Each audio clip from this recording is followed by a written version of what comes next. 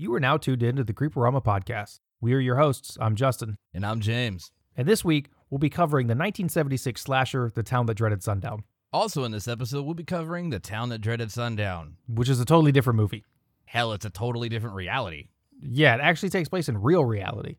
Well, not real reality, because it's still a movie. The base material is based in real reality, but this is movie reality. Yeah, what you just said. The movie reality is based off real reality.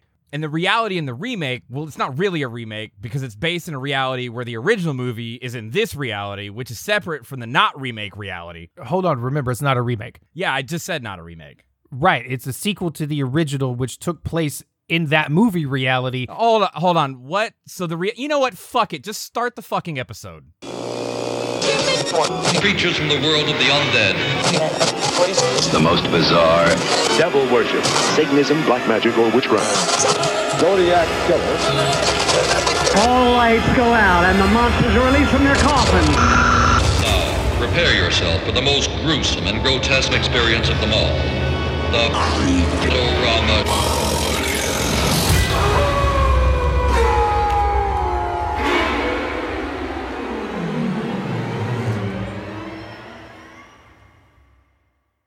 It's funny, actually, most of the notes that I took while I was watching the original Town That Dreaded Sundown, or not even the original, the first movie, most of my notes that I ended up taking revolved around just the craziness of the 1970s. Oh, really? Yeah. The film itself is so strange and oddly put together. I guess it's not a bad thing. I really dig the movie. But it's so funny to me that the beginning of the movie is so intense.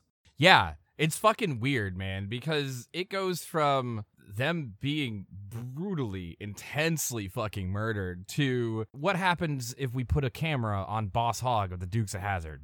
Yeah, and when I was watching this, so many parts of the movie made me feel like I was watching the same type of comedy elements as Smokey and the Bandit. Before we even get real deep into that, Sparkplug, that's the director. Yeah, which I didn't know that the first time I saw this movie ages ago. I didn't either. I didn't know that until it was like in whatever I was watching it. It was like, that's him. And I was like, what? Hold on. Right. What is it? I don't know what it says about a director that he casts himself as the lamest character in the entire thing, but he's like a focal point. Right. And I also found out that the guy who plays the sheriff, he was the one who created the ending of this movie because Charles Pierce didn't have an ending when I started making the movie. Yeah, Andy Prine seems like a character. Yeah. I mean, he nailed it. I love the ending. Yeah, I think the ending's better than most of the like. I like all the killings. I like all those parts. I don't love most of the like interstitial stuff, slapsticky like. Yeah. It was very difficult for him to obviously pick a tone of what he wanted the overall movie to be. And I think one of the things that he was trying to do, I may be wrong on this, but I think he was trying to figure out a way to maybe balance the intensity with lightheartedness.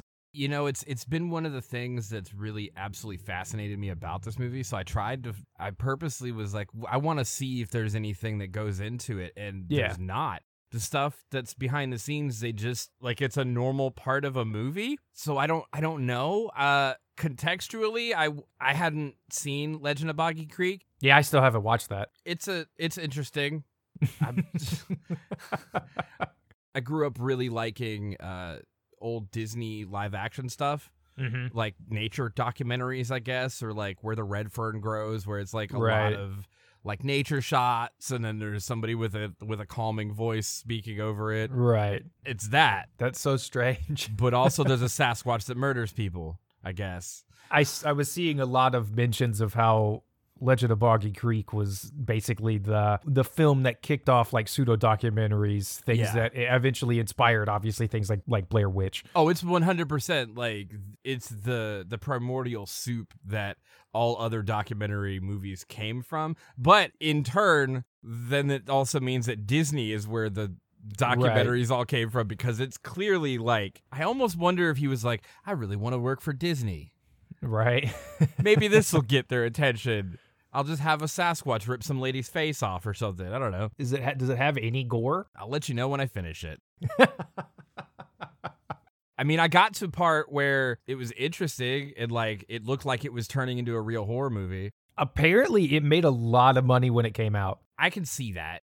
It's hard for us to look back purely because we have so many other points of reference now that I get what they were doing, but it doesn't affect me. And that's how of course. like sometimes it does. Yeah. This one just doesn't.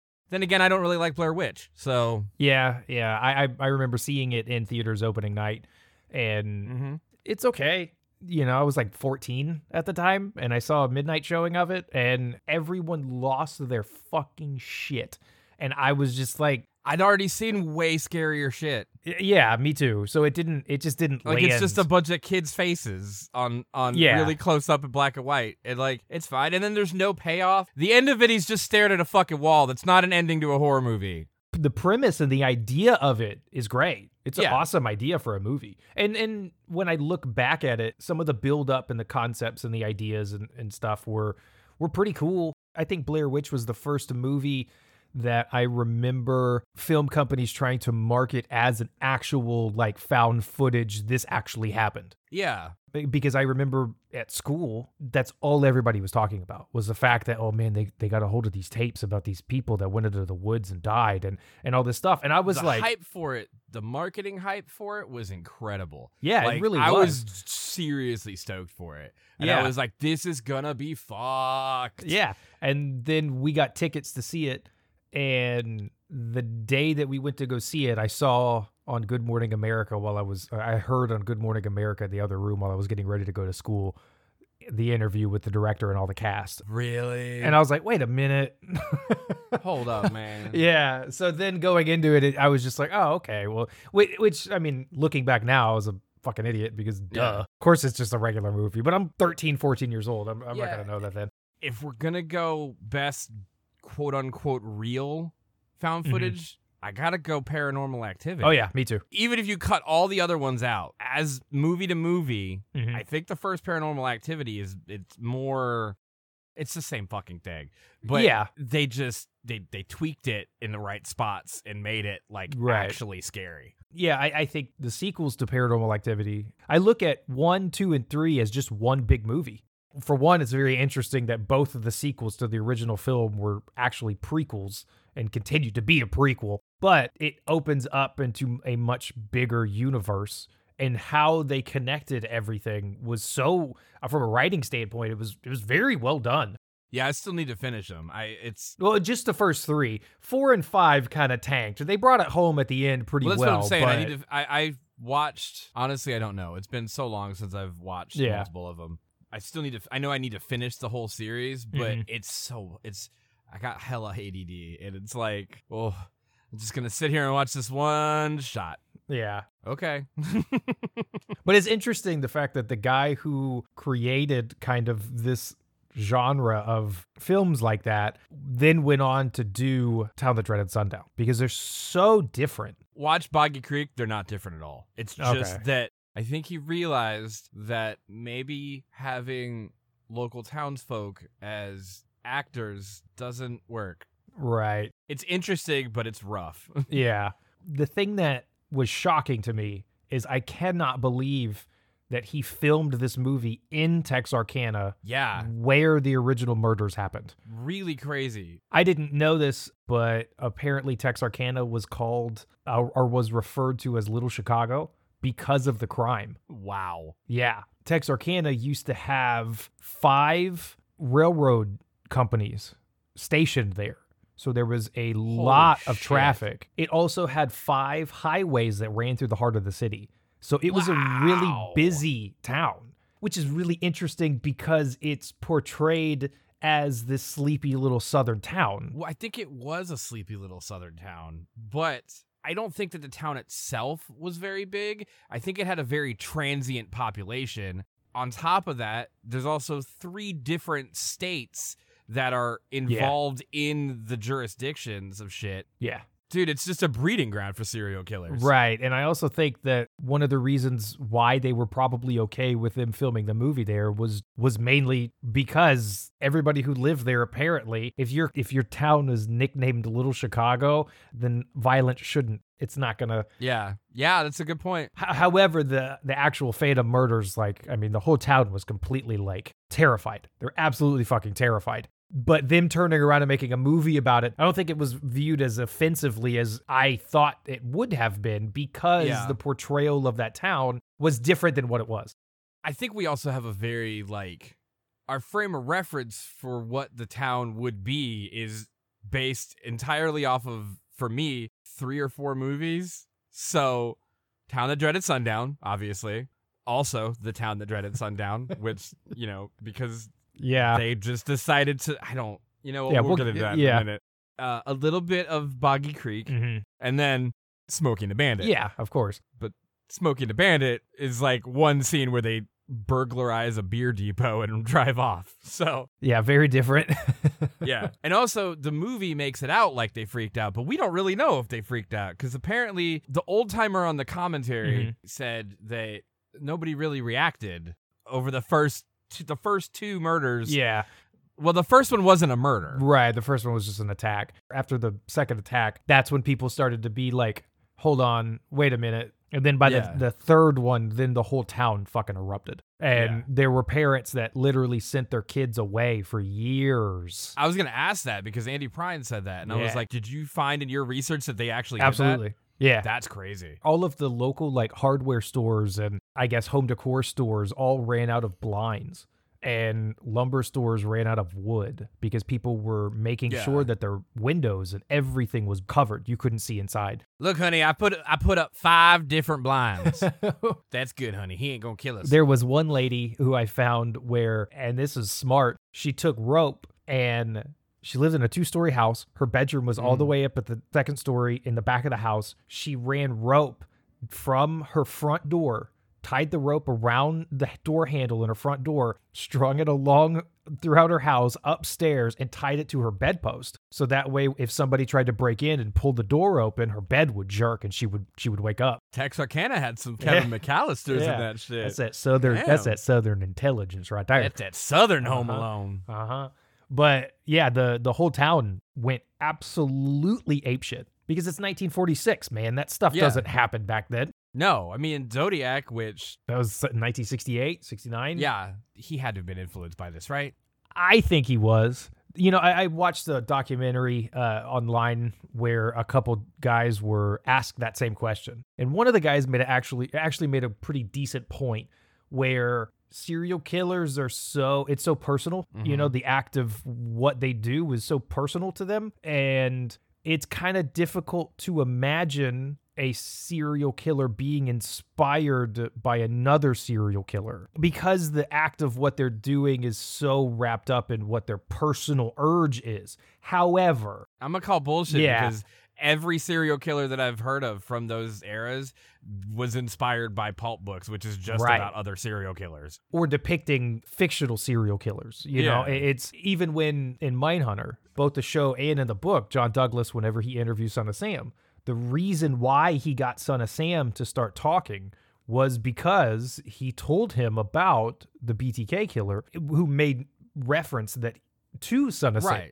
As if he was inspired by Son of Sam. Yeah, and Son of Sam was stoked because that meant that he was actually notoriety. had... Yeah. So I think what they were saying in the documentary that I watched, where certain serial killers, it's difficult for those guys to make a connection of, this serial killer is going to be inspired by somebody else or whatever. I think that might be true for certain kinds of serial killers. Yeah. But it's got to be a specific thing. But for this case, I definitely think Zodiac was either had researched this case with the Phantom Killer or inspired by how he did things or something. Zodiac's whole thing is so theatrical that it's almost like if he didn't get it from somewhere else, like my concept is that he got the idea of, I could go out and with a hood and kill some people and stuff, and then built off of it. Yeah. And eventually we'll do a Zodiac episode and dive deep, which is going to be a chore. But for this one, I think Zodiac took inspiration from this guy, the Phantom Killer, in different ways. There's something about I mean, whenever you compare the two, they're the same. The first couple of attacks are legit, are pretty much the same. First two Zodiac murders were at Lover's Lanes. The Phantom Killers, the first two of those were at Lover's Lanes. At the same time, there's plenty of people who've murdered people throughout the decades at Lover's Lane spots. But right, there's not a whole lot of them that wore a bag on their head. Exactly. And brutally beat the shit out of people and then disappeared and like fucked with everyone. And there was just a general zeitgeist of put a bag on your head, go to Lover's Lane and kill some teenagers. That was the 60s and the 50s and the 70s. And the 40s. And the 40s. For anybody who doesn't know, the Phantom killings happened in Texarkana in 1946. In February. It started in February of 1946. And the first attack, neither of the kids died.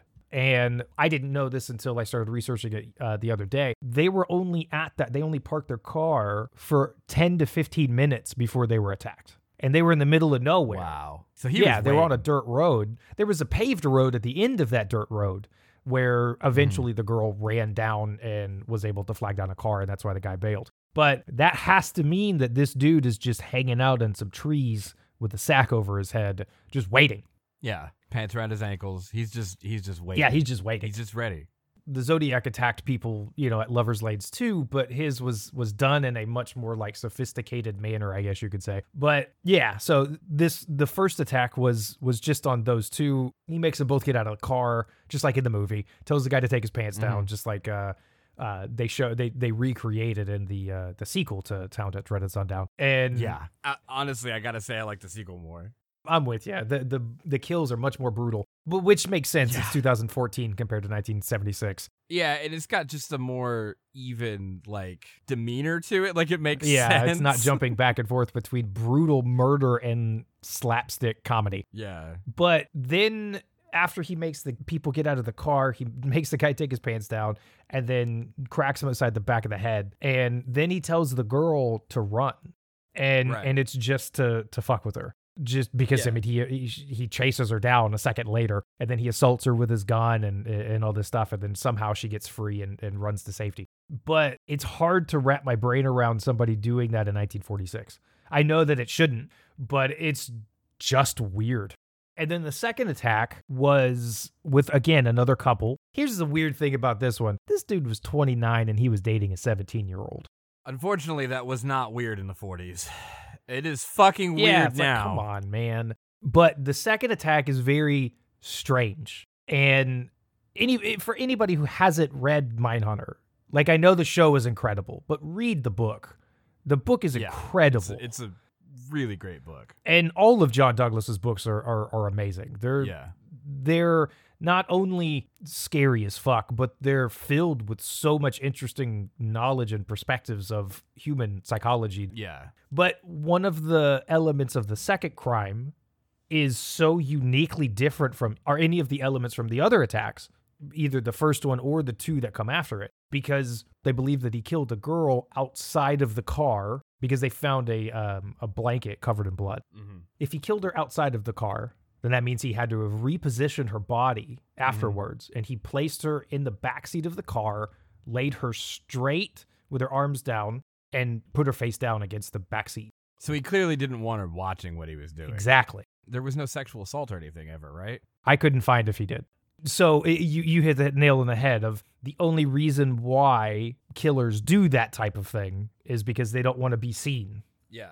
Quote unquote seen. Yeah, even if that person's dead, it doesn't matter. To them, it's still, they're being watched, So he places the body of the girl face down in the backseat of the car, and then he takes the man and he places him in between the front seats. So his body is on the floor in between the front seats and the back seat, and he leans his body forward in between the seats, and he takes the guy's hands and he puts them like he's praying.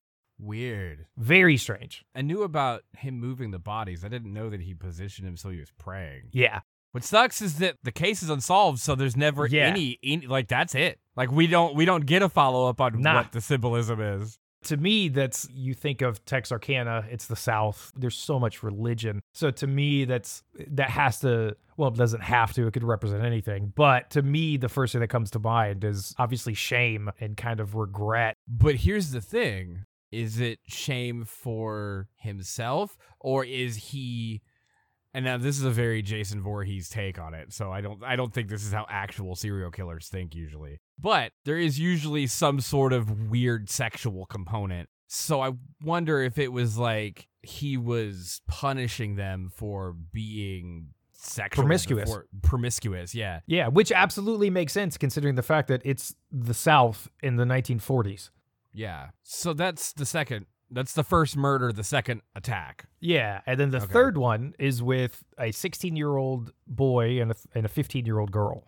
And they were coming home from, I believe it was either a band practice, because they were in the high school band, or a concert that they performed at their school. In the movie, it's a dance, right? Yeah, the concert was for a dance. Mm-hmm. I think so. But nobody knows how they ended up being abducted because they drove away in the guy's car. Mm-hmm. But yet they were found the next day where the car was on the side of the road. The boy's body was found, I want to say like 4 or 5 miles away, and he was shot. Was it near a lover's lane? No. Interesting. Yeah. And then the car was found 4 or 5 miles away. The boy was found shot like multiple times, just thrown on the side of the road. And then the girl's body was found near a tree like miles away and just in a field. Was she tied to it? Because there's a couple things that I want to ask questions about that I feel like this is about the right time to. No, she was, from what in my notes, I didn't see anything that suggested that she had been tied to the tree. In the movie, she is, correct? Yes. Okay. In the original movie, which was 70, what was it? 76. 76? So in the original movie in 1976, she is tied to a tree, which is already fucked up. Yeah. Also, I'm pretty sure that True Detective paid homage to it because the very first body that they find, she's tied to the tree and has shit on her back, like crazy. Right. She's like scarred or something. I can't. It's like a tattoo or something. Yeah, weird symbols and shit. So that has to be an homage. I've never seen that in anything else. Yeah, really. not that specific. More importantly, was there actually a killing in the Phantom Killer killings? That's weird. Where he killed somebody with a trombone. No. Is there anything that ever led anyone to even consider that he may have killed somebody with a trombone? Not at all. So that is just some shit that Charles B. Pierce was like, we're going to have to kill a lady with a trombone. And everyone's like, wait, what? And he's like, look, it just makes sense. And everyone's like, it doesn't. It doesn't make sense. We're going to do it anyway. All right, fine. But yeah, like I said, they were part of the high school band. Right. So I can't remember what, I didn't see exactly what instrument she played, but Pierce probably in his crazy brain probably was like, oh, she's a trombone player. And then I bet what you could do with the trombone, he's like, I'm not going to do the mental gymnastics to try and piece that one together. It doesn't make sense. It doesn't make sense. It's one of the most ridiculous killings I've ever seen in a slasher film. In the movie, it's her trombone for sure. Because personally, I thought that he brought the trombone with him. Oh, no. Because that's a much funnier image to me. That is a hilarious Just the Phantom idea. Killer with the fucking bag over his head. Which, can we go ahead and just say that Jason totally stole the bag on the head thing? Oh, yeah. I think they've admitted that they damn sure better have, because it's great. I mean, it works. Yeah, it totally works. But yeah, so just him and his cute little overalls and his fucking adorable little sack on his head, and he's just traipsing through the fucking woods with a trombone. And in that scene, what's so funny is you can see the Phantom literally look at the trombone, and he's like, huh, I bet I could kill somebody with this. And then he starts trying to play it, and no sound comes out. I think he also takes note of the fact that, like, this isn't stabby enough. It's very rounded. The most I'm going to do is bruise somebody.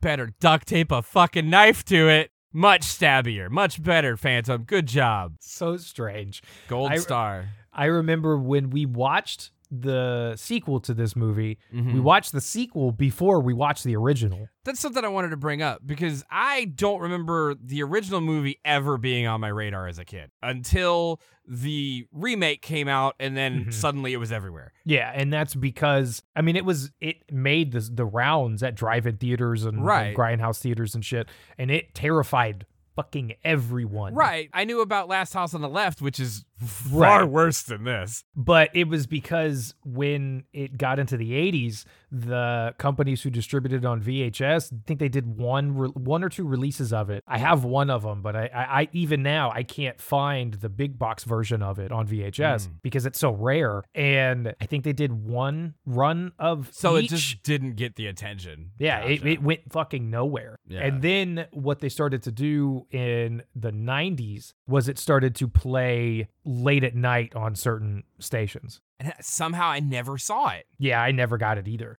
Maybe once I was a teenager, I started to hear about it. You know me, like I was befriending video store employees just to find new movies and shit, and never once anyone ever brought it up until it's not a remake. It's not really a sequel because it's outside of the universe of the first movie. Which I think is a great idea. Here's the thing. As a movie, it's amazing. Trying to explain it to anyone is impossible. Because it is a movie that takes place in 2014. Yes. But it is, first off, it's great. Please go watch the remake. It needs more love. It's not a remake. It's just a sequel. Yeah, I know, but I have to call it a remake because it has the same fucking name. They did the same thing that they did with Thing. You know what, man? I'm going to take it even further and say they didn't because it's a completely new thing. At least the Thing is still in, no matter what you think about the Thing remake / prequel, it's still in the Thing universe. Right. It's still the same, like, Yeah. world. Yeah, this one got super meta. So the concept is that the Phantom killings are real, which they are, and the movie that came out in 1976 is a movie that came out in this universe of the 2014 Town That Dreaded Sundown. Yes. The Town That Dreaded Sundown 2014 examines, for lack of a better term, the impact of that movie coming out in a place where the killings took place. Yeah. And now, every year on Halloween, which this is such a great idea. It really Why can we is. not live somewhere where they do this? This is so good. Every year on Halloween, they screen the original Town That Dreaded Sundown from 1976 at a drive-in or some shit. And it's always like super DIY and super independent, and it's just because people are fucked up. But supposedly because of that, or because people are starting to forget about the killings or something, I kind of don't entirely... First off, I don't entirely want to spoil it, although I don't think I can, because it's hard to explain. Yeah, halfway through the movie, it gets a little muddy. Yeah, I like every other aspect of this movie. Yeah. I think that it improves on most of the things in the original, but the ending is too quick. Yeah, it is. It is quick. Like, it's like, oh, here's what happened. Oh, now they're both dead. Haha, go on. Right. End of movie. And it's like, wait, hold on. I didn't get to, like, enjoy the plot twist, really. And I didn't get the chance to process it. Yeah, it was like, wait, so who were they? From what I remember, I just watched it last night, and while I was watching it, I was still like, wait, what? Yeah. From what I gathered, I want to say that the killer in the sequel happens to be a son or a grandson of, I want to say, one of the suspects of the original murders in 1946. Right. And his dad was fucking dissected into a bunch of pieces by a train? I don't know. And what sucks is that this is a recommendation. Go watch it. Yes. It's still very good. You know what? Go watch it and you send us what you think happened. Right. Yeah, please. Somebody, please. Yeah. But I remember when we watched the sequel, when the scene came up where he reenacts the trombone killing, I could not process what the fuck was going on because we had no reference. Yeah. It's one of my favorite horror movie moments because I was like, what? Yeah. What is why? And here's the thing is like, yeah, the first time that we watched it, we had no frame of reference, so I'm assuming a lot of the jokes and stuff went over our heads. Yes. Like the dude that plays the cop in the sequel. Lone Wolf. But here's the thing. In the sequel, he's completely pointless. Completely. He shows up, makes some jokes, forces everyone to call him Lone Wolf, which is fucking hilarious. And then everyone else solves the case without him. Yeah, he's a completely pointless character. That's the I ate the whole plate guy, right? Yeah, from Transformers. I really wish that they had actually done more with him. Yeah, me too. He's so good. And like, I don't hate the guy in the first one. He's fine. Yeah. But, man, I would love to see Anthony Anderson just be the most like overly confident, badass Texas Ranger. Yeah, I'm all for it. But going back to the original killings, the fourth crime or the fourth attack, it's actually questionable if it was him or not. And I can absolutely see that. Which I like, because then it mirrors Zodiac's situation even more, because I question if all of those attacks were the Zodiac too. Yeah, same. I don't believe it. This just popped into my head as we're having this conversation, is because Texarkana was so transient, I bet it was just somebody who wasn't even didn't live there. I bet that there's probably the possibility that you could look around the country and find some other Phantom Killer killings. Oh yeah, for sure. Every once in a while, I'll go down the Zodiac rabbit hole online, and some of the message boards that I end up reading through, I mean, it's legit. People have sacrificed marriages. People have lost careers. People have gone homeless. People have spent all of their money. People have gone absolutely out of their minds researching the Zodiac case. Hey man, you got to sacrifice to find the truth, brother. Yeah. But what's interesting to me is when you look at that, and you know what? Thankfully they do it because it's interesting to read about. Yeah. Because they do a lot of those people do find interesting facts. It just leads nowhere. It's just debatable as to whether they're actually real facts. Yeah. Exactly. And with with the Phantom Killer, the last attack was on a older couple, and the husband, just like in the movies. It's the one in the house. Right. Just like in both of the films, the husband is sitting on the chair, and the first film is more accurate, but he's sitting there watching TV or reading the paper, and the Phantom Killer shoots him through the window. And then as the wife comes down the stairs and comes into the room, he shoots her twice in the face. Yeah. And she survives, which is insane. But after she gets shot, she lands on the ground, and one of the creepiest things is the Phantom goes to the back of the house, and he gets stuck trying to break down the back door. And so he's hacking his way just with his hands through the door as she's trying to crawl away out the front door. He breaks through the door with his hands. Doesn't have an axe, doesn't have a big weapon or anything. He literally tears apart the door. So he's trying to get in. Yes. So she makes it out of the house, and she runs through a field to a neighboring farmhouse. Yeah. And then she made it to the house, and then within minutes, all of the houses in the area, everybody had guns, and everybody was searching for the guy. Yeah. And nobody ever found him. But what's interesting is change in the location. Mm-hmm. It's not a Lover's Lane murder or a location. It's somebody's house. 2, it's a completely different age grouping of people. It's an older couple, not a younger couple. 3, they're not engaging in anything. They're just hanging out at home. And one of the biggest things is the fourth attack used a different gun than the other ones.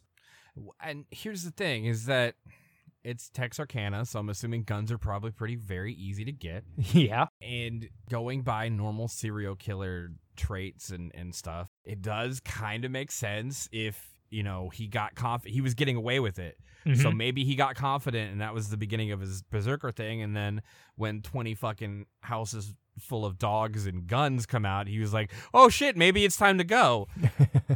But I mean, it's hard to say. Like, it could also be a completely different person. And that's what sucks, is like, we're never going to know. Yeah. Usually with serial killers, they have a specific profile of people that they target. Right.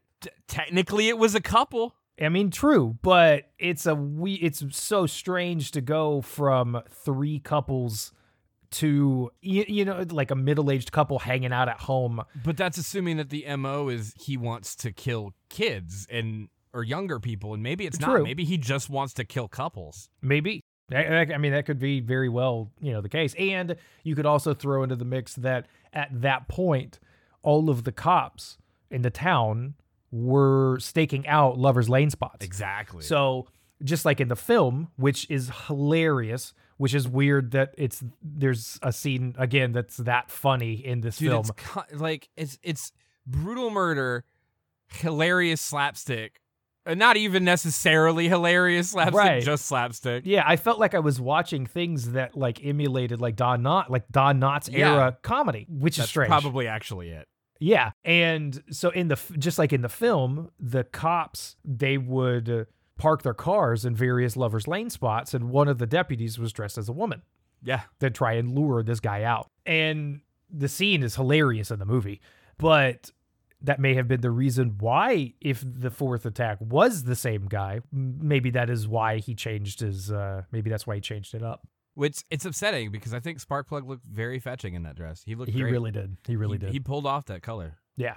It also makes sense if it isn't him, because a town that has a ton of railroads going in and out of it, a number of major highways running in and out of it. Whenever you look back at the history of serial killers, one of the reasons why they started to explode in like starting in the 40s was the interstate. Yeah, we finished building interstates.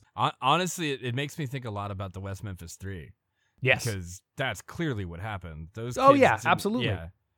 I'm pretty sure if you're listening to our podcast that you understand that the West Memphis 3 didn't kill anyone and they were just... That's a case where I have a hard time researching it because it pisses me off so much. Yeah, because I've been the goth kid that the cops have stopped to talk to for no reason. When I read Damien's book, the night that he got arrested, the scene of him hanging out reminded me of, oh yeah, that's what I was doing at 14 years old.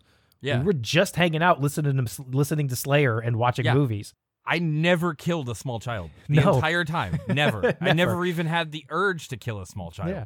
And especially with the West Memphis 3, the fact that they ignored and never investigated the one suspect that ran into, I want to say it was a KFC, nearby an interstate. Mm-hmm. And the guy comes in and he's just drenched in blood. Mm-hmm. And he goes into the bathroom to clean off, and the workers cleaned the bathroom. Why did they not call the cops? Yes, I can't remember. I'd have to research it again. But by the time that they cleaned the blood.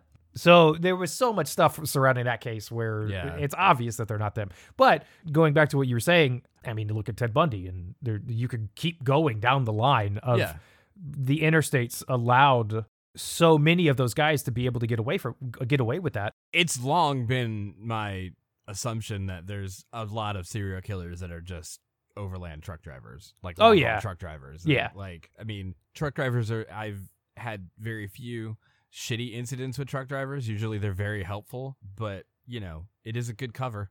Yeah. Now, as far as for anybody who has never heard about this case, but have seen the movies, just like in the movies, the guy gets away. Yeah. In a glory... All right, we're going to take a moment here because we're at the end of the first movie. So, as we said, Andy Prine wrote the end of this movie. The guy who plays the sheriff in the original movie, apparently when they started the movie, there was no ending. None. So he wrote the ending, and it's not really a spoiler because, he gets away. That's how the fucking case goes. But the end of the movie... Andy wrote a fucking epic shootout. In slow motion. Which absolutely was to fill time. Yeah. It does look good, though. But it's a solid shootout. I'm pretty sure they're actually shooting a train. Right? Yeah. And the Phantom Killer jumps in front of the moving train, which, knowing this production, he actually did that. Yes. And then the sheriff and Lone Wolf, right? They just unload every bullet that they have at this train. But I will say, this is not a knock on the movie. This is me genuinely just loving the independent spirit of let's fucking make a movie. In those shots, they don't even try to hide it. There's just straight up a cameraman on the back of that train. Oh, yeah. Because you know that they were like, we got this train for one run. Right. Set up every fucking camera, and we're going to get every shot right goddamn now. Yeah. Branching off of that same thing, I was thinking the exact same, like, holy shit, man, these dudes were just going for it. Dude, it was so gung-ho. In the scene where the Phantom Killer attacks the couple by sneaking up to the side of the car, and he latches onto the car, but you don't know it after the guy starts driving away, and then all of a sudden the Phantom Killer starts attacking, hanging off the side of the car. Yeah. That entire scene, you can envision the conversation being like, all right, man, so what we're going to do is he's just going to floor it, right? And he's just going to floor it out here in this field, and he's just going to go for it. Now, what you're going to do, you're going to hold on to that fucking door, man. Hold on like G. Willikers Christ, because otherwise you're going to fucking die. You going to die, bud. We ain't getting no bodies on this shoot, damn it. We got one shot at this, so you going to hold on. One fucking shot. And we just gonna whirl you about. We just gonna go. We just gonna go. We gonna film it one take, and it's like, holy shit! He's legitimately just holding on for dear life as this dude does donuts in this. He's wearing a bag over his head, so he's like, I don't know, man. I don't know if that's the best idea. I don't know, man. My growth's not that good. I gotta hit the window too without the glass and the all right, fuck it. All right, go. That is just such a testament to, I guess, the era. Charles B. Pierce wanted to fucking make a movie. Exactly. So he fucking made a movie. I love the shots that are clearly just, they set a camera rolling and then just sped down a muddy road. Yes. And just were like, fuck it. Yeah. Dude, those look so dangerous. They really do.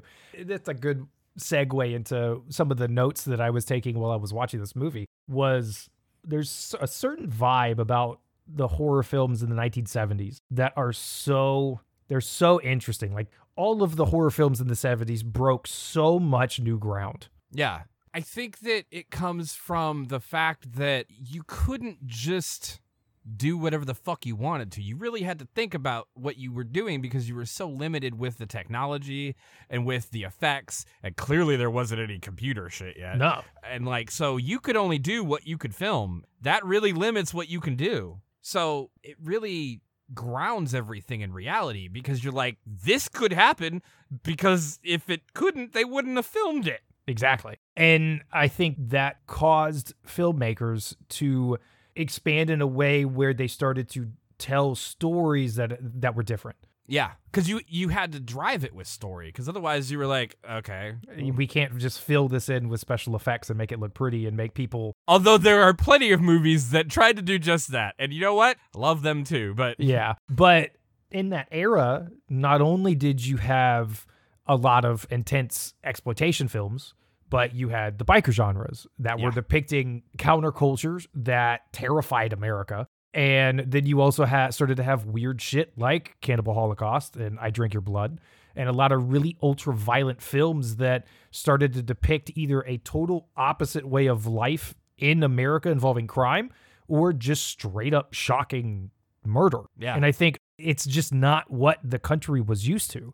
And all of a sudden you started having these films, and I know we talked about this in the TCM episode, but the reaction to these films, it obviously hit because people started watching them. Yeah, it makes me wonder how much of it is actually related to the live footage for Vietnam, because obviously we weren't alive for Vietnam, but that's the one thing that keeps coming up across all these iconic 70s movies. They started showing Vietnam shit, so there was death everywhere, and I wonder how much of it was like, well, the Vietnam footage is getting a lot of good ratings. Maybe if we put that shit into a movie. Yeah, maybe. The Vietnam War, the coverage of that war, that is exactly why we have the media that we do today. Absolutely. I mean, the ratings, and they made so much money covering the shocking nature of that war, that after the war ended, that's whenever the nightly news started only covering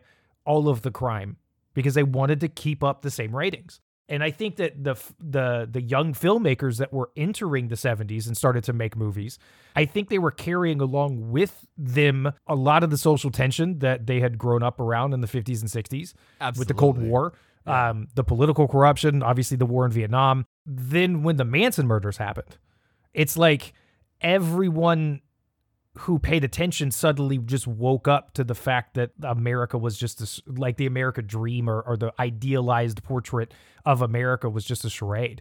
Yeah. And I think they started making films that were a more accurate representation of how crazy things either are or can be, and they started shoving it into people's faces. Yeah, that's when they woke up to it, and we've just been in sleep paralysis ever fucking since. Yeah. To even go further, I started to realize that another element that you start to see in 70s horror is that you start to see the themes of outsiders like invading your homes or places that we thought were safe. Yeah, it's because it's partially from the whole military, industrial, whatever shit, us constantly be propagandized for war and like everyone is the other except for the fucking Americans. But also, I remember home invasion being a fucking huge thing. Yeah. Like they kept fucking hammering it. Yeah, dude. Home invasion was such a big, like, like home invasion. And it's like, looking back, I think a large portion of that was the paranoia and the hysteria that some of these films caused. Absolutely. Conservative America. I mean, like we said in Texas, like they used to just let people in their houses, right? And then that came out, and they were like, "Fuck you." Yeah. You start back with Black Christmas in 1974. Black Christmas, Halloween, Last House on the Left, Town That Dreaded Sundown, TCM. Although Texas Chainsaw Massacre is kind of what happens when you run into the outsider. Yeah. You know what I mean? You are the outsider now. Yeah, exactly. But those other films are the outsider coming to get you. Yeah. And it's almost like Bob Clark and Carpenter and Wes Craven and these directors were kind of like, hey, all of you leave it to Beaver types. That's not real. This is real, and I'm going to scare the fuck out of you with it. The reality is somewhere in between. Oh, yeah, of course. But I'm going to take those fears and I'm going to just blow them up and I'm going to terrify the entire country. And it fucking worked. It did, yeah. And realizing that gave me a lot of a newfound respect for all of those filmmakers. Because not only is that groundbreaking in terms of filmmaking and story, but it's like a revolutionary act, period. Dude, Last House on the Left it's every fear of the American family put into one movie. Yeah. It's fucking fucked up, man. Yeah, it's beyond words intense. Yeah. I also thought that it was interesting that looking back into the 70s, this is when we started to see movies that relied on the based on a true story element. Yeah, pretty much all of them. Yeah, because Pierce didn't just say this was inspired by a true story. He literally put on the one sheet, it's a true story. And you know what? He's the only one that actually could say it. Yeah, although he definitely he took some creative... Oh no, he embellished the shit out of it, but at least it was a real thing. Yeah, we had Psycho in 1960, and that was inspired by Ed Gein, but it's so far from actual Ed Gein. Actually, you know what? Bates might actually be the closest to Ed Gein because he just wanted to put on a dress, man. Yeah, just let the dude wear a dress. Honestly, my favorite part of The Town That Dreaded Sundown is in both the original and the sequel is how intense that dude is. Yeah. Even with just his breathing, when you just watch him breathe in and out and watch the breath. The bag. Dude, it's fucking intense. You know what sucks is I don't even know who played him. He was just a stunt guy named Bud. That's crazy. Yeah. There's something about the way they chose to frame the shots of the dude's eyes. Yeah. Of how like every time you see him or every time there's a close up, his eyes are really wide, like his head's about to explode with rage. I was looking up things about this movie, and I was finding comments left from people who watched this movie back in 1976 in theaters. Oh, nice. And every single one of them, same thing with TCM. Most people couldn't get past the first scene. Really? You know what? I accept that more for this one than TCM, because for TCM it was the credits, and the credits are just weird. They're kind of gross sounding, but the opening scene for the original Town That Dreaded Sundown is fucked up. It's also the way that it's shot, where it doesn't cut away from any of the action. Yeah, it shows every fucking little bit, and it shows it close. Yeah, it's very intimate. I love how it's all this fucking super crazy, intense, violent action, and then it cuts to the shot of just the back of the car, and then all the music cuts, and then you just hear the shuffling in the car. Then he gets out and walks away and closes the car door, and then you just sit with it for a second. Yeah. And then the fucking title shit comes up, and you're like, oh. Oh, okay. Oh, okay. Yeah. So the fact that at the end of this movie there's no resolution. Yeah. from everything that I could find from people who watched it back then, it was fucking horrifying. The fact that, like, well, what happened to this guy? Where is he? I mean, I don't know for sure, but I would wager that this is probably one of the first movies where the bad guy gets away. Yeah, especially I would one imagine. of the first horror movies. So when I dug into theories surrounding who the Phantom Killer actually was, because obviously the cases were unsolved and they just stopped after Ted the last Cruz? murder. Ted Cruz number one. Right? That's the link. Ted Cruz is from Texas. He was the Phantom Killer in 1946, and then he moved to California, became the Zodiac Killer, drank some more baby blood. Yes. And now he's whatever he's like a sack of flesh that talks or something. Yeah, whatever the fuck he is now. So there's two theories about who the Phantom Killer actually was. The first one is a guy named H.B. Tennyson. That's a fuck of a name. Right? So H.B. Tennyson, he was a college student who committed suicide. And in his suicide note, he apparently claimed that he was the Phantom Killer. Now, what's weird is he was a usher at a local movie theater where some of the victims had been shortly before their death. And he was in the same high school band as Betty Jo, which is the third victim. And one of his close friends happened to live with one of the victim's sister. So he had a close tie with a couple of the people who were eventually attacked. But there's nothing else to go off of that. Yeah, I would say that in a town that small, even as busy as it was, I'm sure a lot of people had close ties. Right. Now, the next one is a little bit more concrete in certain ways, but not in a couple others. There's a guy named Yule Lee Sweeney, and him and his wife were arrested as suspects for this murder, or for these murders. Cops started to notice that cars were started to be reported stolen and then later found abandoned around the time of each attack. So cops started staking out areas where the cars were abandoned. Right. And areas kind of like alleyways and stuff like that, similar to where a lot of these cars were abandoned. And they ended up arresting Yule's wife. And then whenever they brought her in for questioning, she claimed right out of the gate that her husband was the one who committed the murders. And that she would hand over all this information and blah, blah, blah, which sounds to me like... That sounds like bullshit. She might be making it up to get off, you know? So they eventually arrest him when he comes back into town, and it never really goes anywhere because her statements, every time she gave a statement about one of the cases, the statement changed. Yeah. So it's all over the place. Yeah, that usually means full of shit. Right. However, the only thing that is really fucking strange about it is in one of her statements, she claims that she watched her husband take the 16-year-old boy's date book and just chucked it into a field, and it landed by some bushes next to a tree.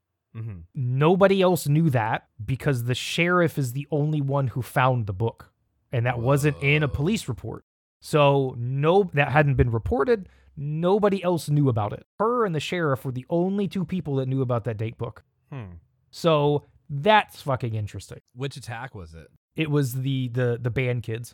So I mean, maybe they killed them. Maybe. And then the other two, or the first two, maybe there could have been 3 different murders or murderers. You know, there could have been multiple. Nobody knew a description of the killer. That only came from the first attack where they said that the guy had a bag over his head. That's it. Yeah. So again, it could have been somebody totally different. Crazy. Yeah, I thought that was very interesting.